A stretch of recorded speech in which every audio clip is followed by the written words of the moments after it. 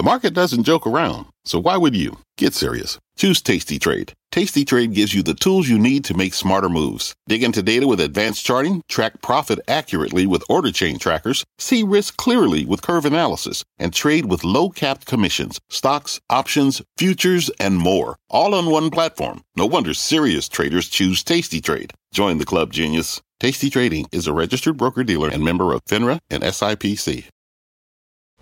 I'm Melissa Lee, and this is Fast Money. Tonight's trader lineup: Brian Kelly, Steve Grasso, and James McDonald. These guys are so good. We only need 3 tonight. Tonight on Fast.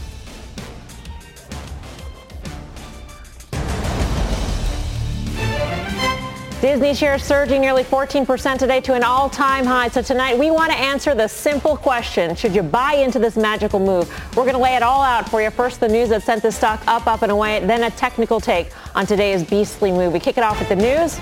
Disney telling investors it expects between 230 and 260 million Disney Plus subscribers within the next 3 years. That is on top of the nearly 87 million Disney Plus subscribers it currently has. By comparison, Netflix has just over 195 million subs worldwide. So those are the fundamentals. Let's get to the technicals now. Carter Worth is with us. Chartmaster, you heard that music. So we ask you, after today's record run, is it time for investors to let it go? Sure. So, before we look at the charts, it's really all about who you are in the market and what your time frame is. There have been plenty of instances where Disney has gapped up like this. Today, up 13.5%. Its Q1 beat in 2019 was about a 12% move. On vaccine day, November 9th, we know it jumped about 12. But what we do know is after big jumps like that, it's pretty sideways, fallow on a week-over-week basis. But let's look at some charts.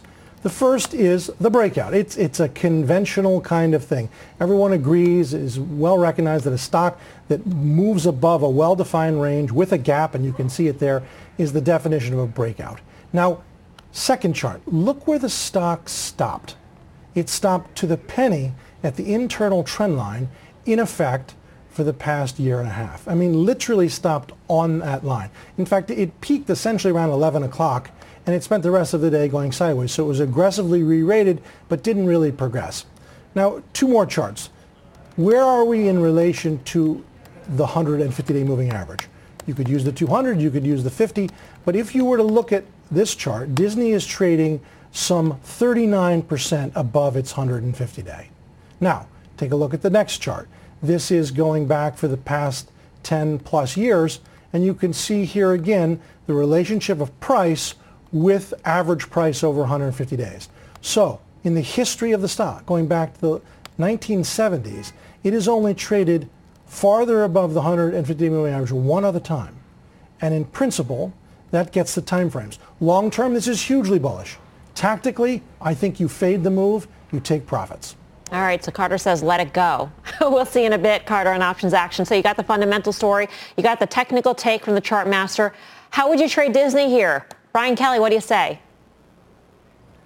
So I think I'm with Carter on this one. I really like his take on this because if you think about it, this is a long-term fundamental play here. Because not only are they going to have more movie streaming online, but what we know about Disney is that they have tremendous leverage in their platform, right? So they can go to the parks. The parks are going to reopen. Their cruise ships are going to reopen. They're going to be able to take what they do on Disney Plus and bring it to all of those places. But that does take a bit of time, and you've priced in this surprise here. And so where it's trading now, and remember, this stock was 78.5 or so back in March and April. So it has had a tremendous run this year. It is priced in an awful lot of good news. And so for me, I think you get a better entry on this. It doesn't mean that I don't like Disney. In fact, I think it's going to be one of the better ones coming out of the pandemic. But I think you get a better entry. I would wait either for today's gap to be filled or for the low of today to serve as your support and then wait for that breakout again. So you like it long term, but you think that there could be a pullback shorter term. James McDonald, I think part of the betting here is that this is a premium product that people will pay for. In fact, they announced a price hike of $1 in the United States, up 29% in Europe. And a bet on the management team. CEO Bob Chapek may be new to the role. He's not new to Disney, and he's still got Executive Chairman Bob Iger around in terms of this execution, which is a dramatic change in how the business is structured and how the business considers and executes content. Well, Bob Iger remembers the old days when you had a lot of customers and you had a big brand and you had a lot of action and there was a firm back then called AOL that got everybody's attention, and the stock ran up on potential, and we saw where that happened. And I love Carter's technical analysis, and BK's always spot on with his fundamental outlook. But my grandmother told me, use common sense. Right now the PE ratio is at 87. There's more forward-looking upside for this than Netflix, which masters this game.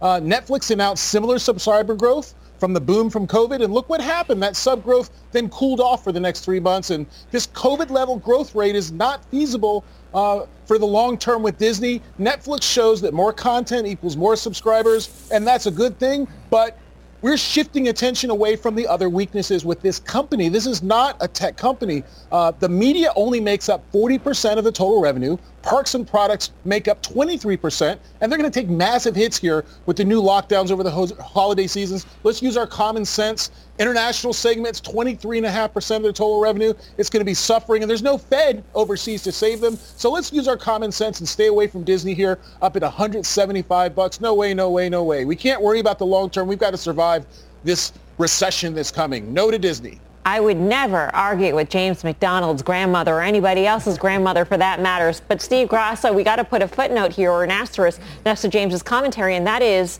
he is an even bigger bear than Brian Kelly ever was, with a full-on bear suit zipped up to the very top. So you got to take that advice in terms of staying away from Disney with a grain of salt. Where do you stand, Steve? So first of all, we got to give kudos to Dan Loeb. He spotted this, or at least he was the one that really shined a light on Disney back in October, saying that they should cut back on their $3 billion investment in dividend and put it towards content, put it towards streaming. So Disney was the king of content. Now the question is, as you posed it, are they going to be the king of streaming? I agree with Carter. I agree with the other gentleman. This stock, if you go for just on a basic retracement level, Melissa, this stock could come back into the 50% retracement from this near-term move, and that's $148. If you bought it today, you're going to be disappointed. But this is a bunch of things rolled up into one. This is my 3-day rule. Never buy it on an outsized move like this. Wait for it to hold for 3 days, number one. Number two, when you look at, to James's point, I think they're actually going to expand that multiple, and that was Dan Loeb's thesis, that all you have to do is close the gap. You don't need a Netflix multiple. You just need to expand that multiple. So I think it's not going to kill Netflix. It will take a profit share, or market share, I should say, from Apple. I own the streaming service. I own Netflix, and I own the Apple streaming service. That's what most people are going to do. This is a strategic story change. Mm-hmm. Wait a couple of days, but I still think you're okay to buy this around that 150 level longer term. So you guys are pretty much in full agreement in terms of what to do with the stock now. The question is, how does this news change the landscape of streaming? We just heard this week from a conference. We heard from AT&T CEO about HBO Max. They added about 4 million new users in less than 3 months. Peacock, which is a streaming service of Comcast, which is the parent company of CNBC, said at the very same conference that it added 26 million users since the end of October. A little bit different because that's an ad-supported model. But Disney announcing that it's going to spend up to $14 to $16 billion eventually on content, BK. I mean, this is like an arms race. Is this going to force others to up their content spend? And what does that do to how you look at whether those stocks are the plays? So there's a couple ways to kind of play this, right? Generally speaking, I don't like to invest in something that's going to have kind of this competitive war. But we're at the really early stage of this. I think Disney has the competitive advantage in that they can leverage it with their parks, and they can leverage it throughout their entire ecosystem.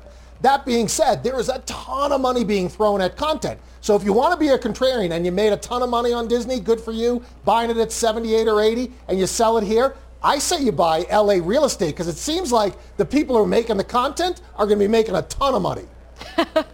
That's certainly a sort of a third derivative play. James McDonald, how do you think this shakes things up?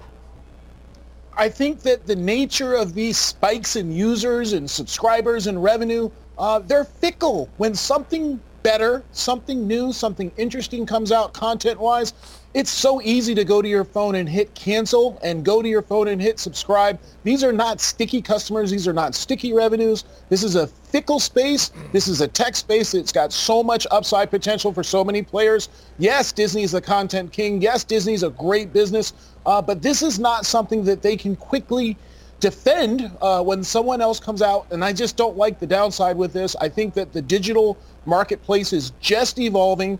There's still artificial intelligence technologies coming out to push individual product preferences to devices. And there's just so many ways that this market can go. I don't like the subscriber spike story. And we saw that, like I said, with Netflix, right? You know, COVID drove everybody to Netflix. And then when the stock went up, as soon as that abates, the stock comes back down. And so for an investor, you know, it's a risky bet here at this price, at this level. I think there's just too much competition coming. What is so amazing, though, Steve, is that this stock has doubled since March. So this stock has benefited almost purely from this notion that it will be a streaming powerhouse, and nothing practically from the notion that this is a reopening trade, which we have yet to see take effect on Disney. So with that said, I mean, don't you feel like maybe there is still another boost to come once the reopening trade sort of catches fire? Absolutely. In Disney parks, it's a $16.5 billion revenue generator. This is something where if you had the option on it never reopening, you're losing money right now. That's decaying. We're going to reopen. And the vaccine is gaining steam.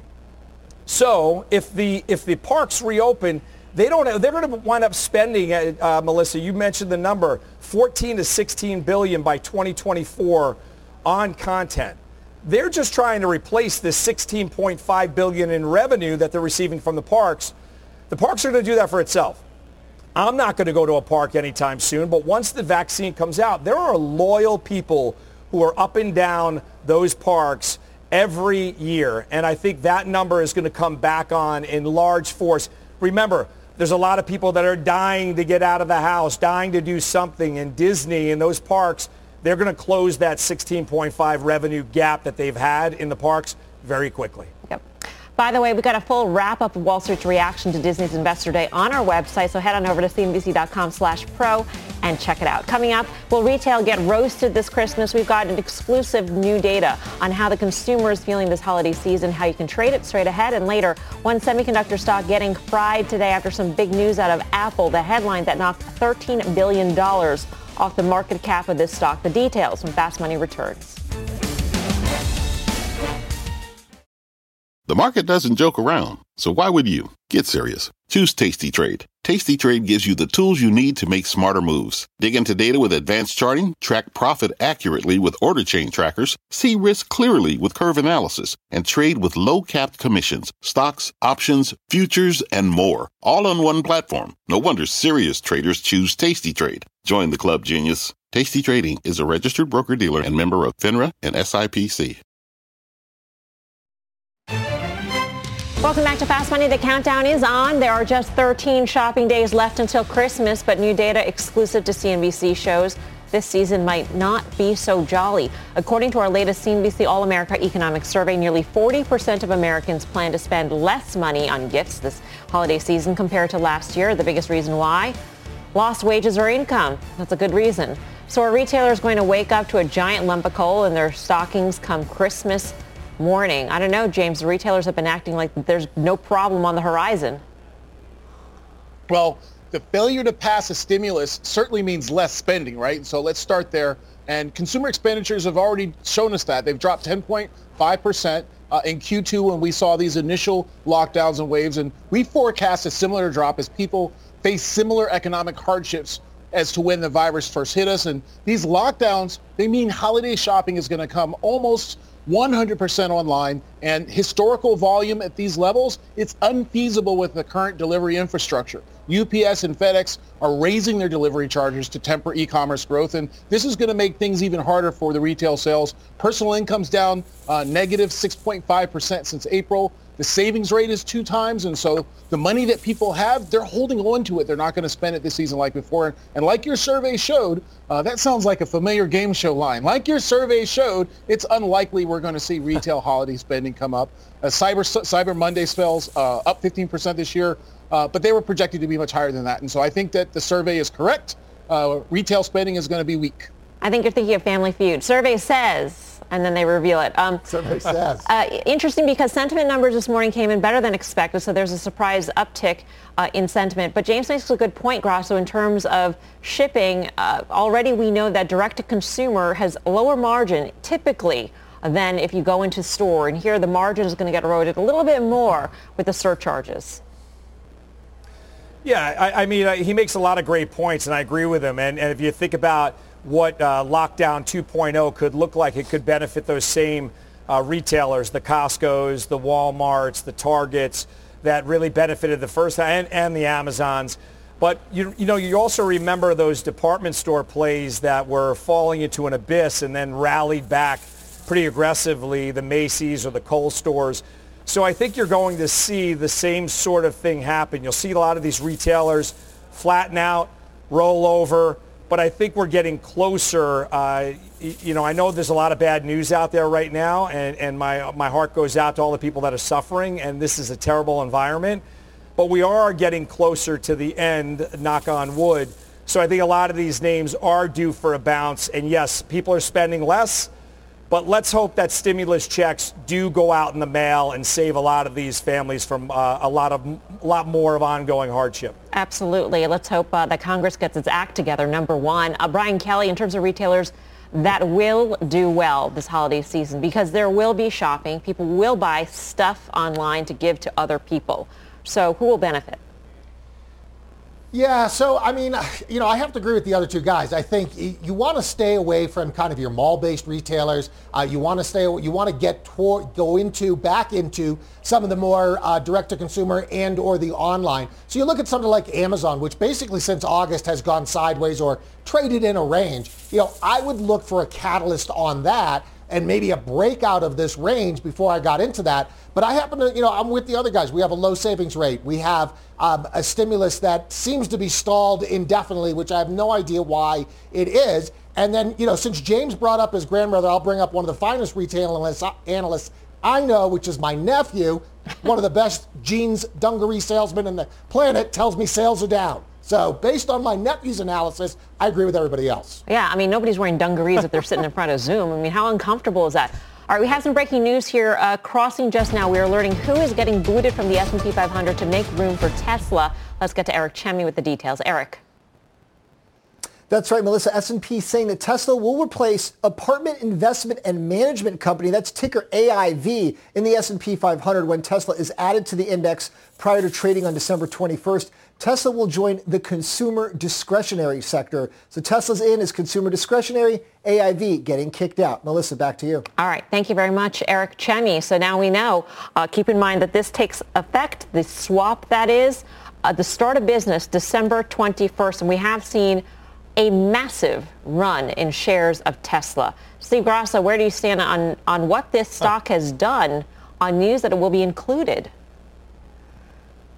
Yeah, this is something where this was sort of a no-brainer when you look at these things, when you look back and you wish you would have bought them on the lead up into being added to an index, because all the index players have to add it as well, and they've probably been adjusting all into it. They don't wait for the final day. But then you get the JP Morgan calls out on Tesla that it's grossly overvalued, and they put on sick low price targets on this. So that keeps sort of the buyers at bay. But this stock, what it has done, Melissa, over the years should keep the short sellers on its heel. Never bet against Elon Musk. Just when you think the stock is fading beyond belief, the stock comes back. I'm nowhere in the stock right now, but I would not bet against the man, the myth, the Musk.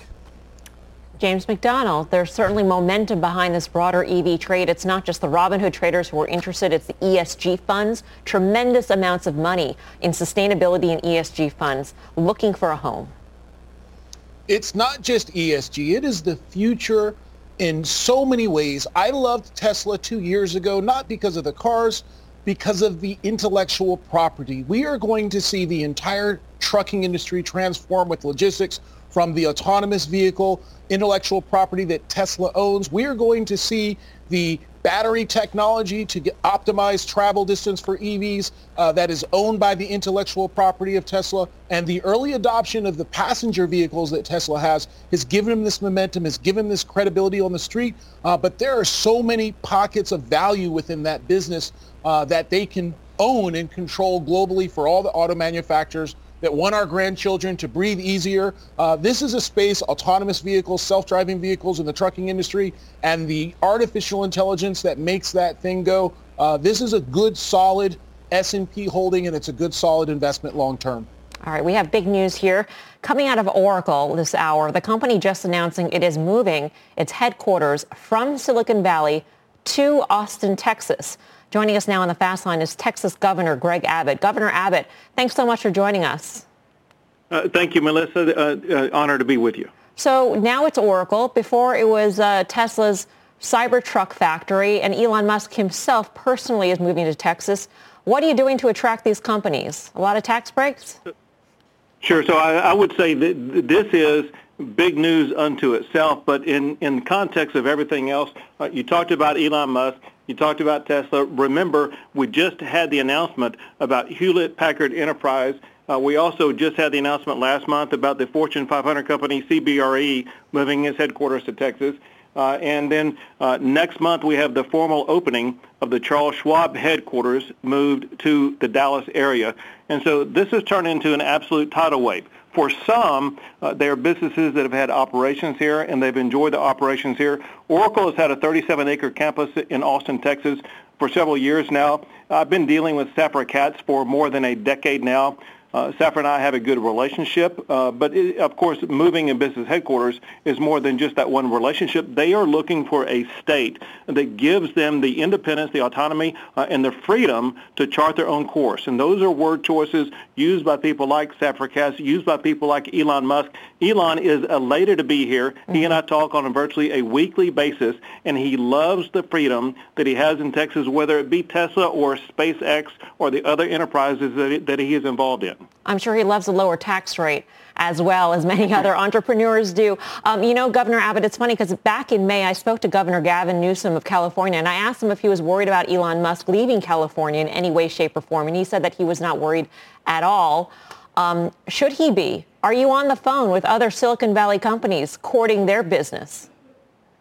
I've been on the phone on a weekly basis with CEOs across the country, and it's not just California. There are other states, and I'm sure that you guys have seen that I've been in negotiations with the NASDAQ, with companies that do business with the NASDAQ in their trading operations.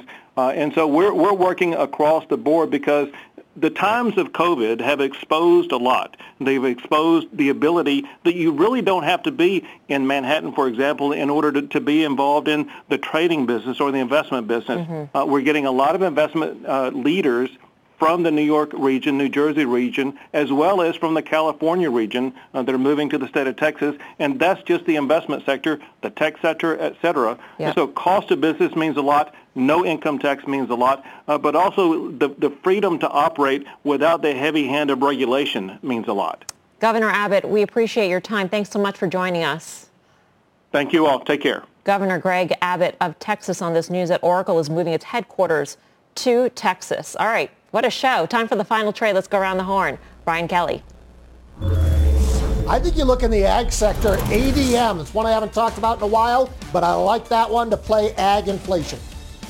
James. BITW, Bitwise, the smartest way, the safest way to participate in a potential bull market in the crypto space, run by the smartest indexer I've ever met, Matt Hogan. BITW is my final trade. Steve Grasso. I'd like to give you stocks that could double. I think this one could triple. Same trade as the other night. BFT. Have a nice weekend. All right, you too, guys. Thanks for watching Fast. Stick around. Options action is up next.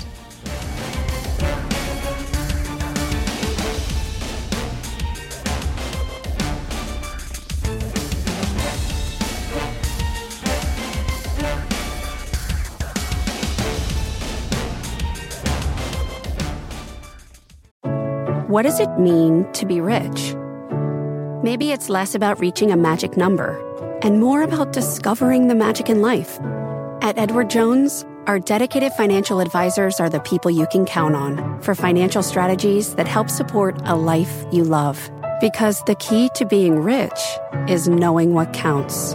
Learn more about our comprehensive approach to planning at edwardjones.com/findyourrich. Edward Jones, member SIPC. The market doesn't joke around, so why would you? Get serious. Choose Tasty Trade. Tasty Trade gives you the tools you need to make smarter moves. Dig into data with advanced charting, track profit accurately with order chain trackers, see risk clearly with curve analysis, and trade with low-capped commissions, stocks, options, futures, and more. All on one platform. No wonder serious traders choose Tasty Trade. Join the club, genius. Tasty Trading is a registered broker-dealer and member of FINRA and SIPC. What's on the horizon for financial markets? At PGIM, it's a question that over 1,400 investment professionals relentlessly research in pursuit of your long-term goals. Specialized across asset classes, but united in collaboration, our teams provide global and local expertise. Our investments shape tomorrow, today. Pursue your tomorrow with PGIM, a leading global asset manager.